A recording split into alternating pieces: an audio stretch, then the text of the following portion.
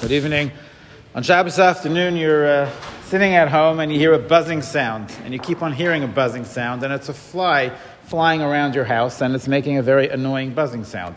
So you can't kill it, but you want to at least confine it. You want to trap it. So we know tzad, trapping, is one of the 39 malachas. Does it apply to something like a fly or not? When does it apply? When does it not apply? So there are many different scenarios when tzad applies and when it doesn't apply. One thing that's have to be aware of, that tzad only applies when the animal in question is what's called mechusar tzeda, that it needs to be trapped. It's not already self-confined. So for instance, this person has a pet dog. The dog's running around the backyard, and it's time for the dog to come inside. You let the dog into the house, you close the door. Did you just do tzad? The answer is no, because your dog, assuming your dog is domesticated and used to living in your house, your dog is already considered to be tzad. It's already trapped. It's happy to be there. It's not trying to run away. That is not seder. The person do say if a person gets a new dog, probably don't want to do that close to Shabbos, because that dog wants to run away. And if you're going to confine it in your house, that could be a real problem. Now with a fly, of course, the fly is mechusar tzeda. The fly is not happy to be trapped under your cup, or whatever method you're planning on using. So there is potentially an issue here of tzeda. The Shulchan Aruch talks about somebody who who has a snake in their house. Now, that's probably not so relevant here in LA, but in some locales, you could technically come face to face with a snake in your house. Could you trap it? Now, we're not talking about a snake that is dangerous, that's a snake that has a fatal bite. Of course, that's a different discussion.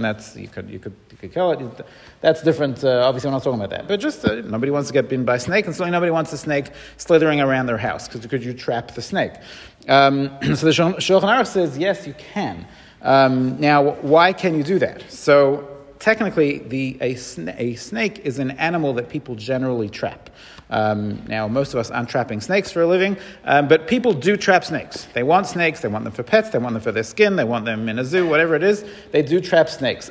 What that means is that trapping a snake could be tzeda d'oraisa, because it's the type of animal that is generally trapped. So, can you do that on Shabbos? You can't do tzeda d'oraisa on Shabbos. However, if somebody is trapping a snake at home, the reason why they're trapping the snake is not because they want the snake.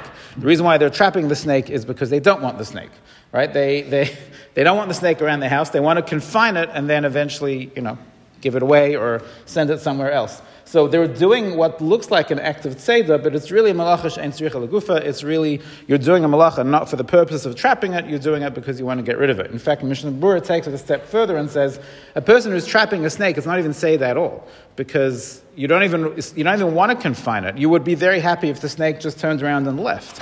You actually don't want the act of confining at all. He calls it misasek.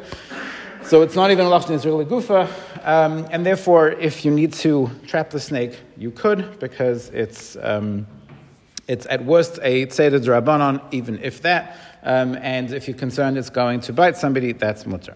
But when it comes to the fly, of course, the fly is a bit of a problem. The fly is mechusar tzeda. The fly is going to run around.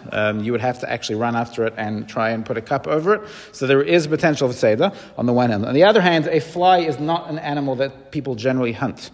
So it is not an issue of tzeda d'oraisa. It's only tzeda d'Rabbanan.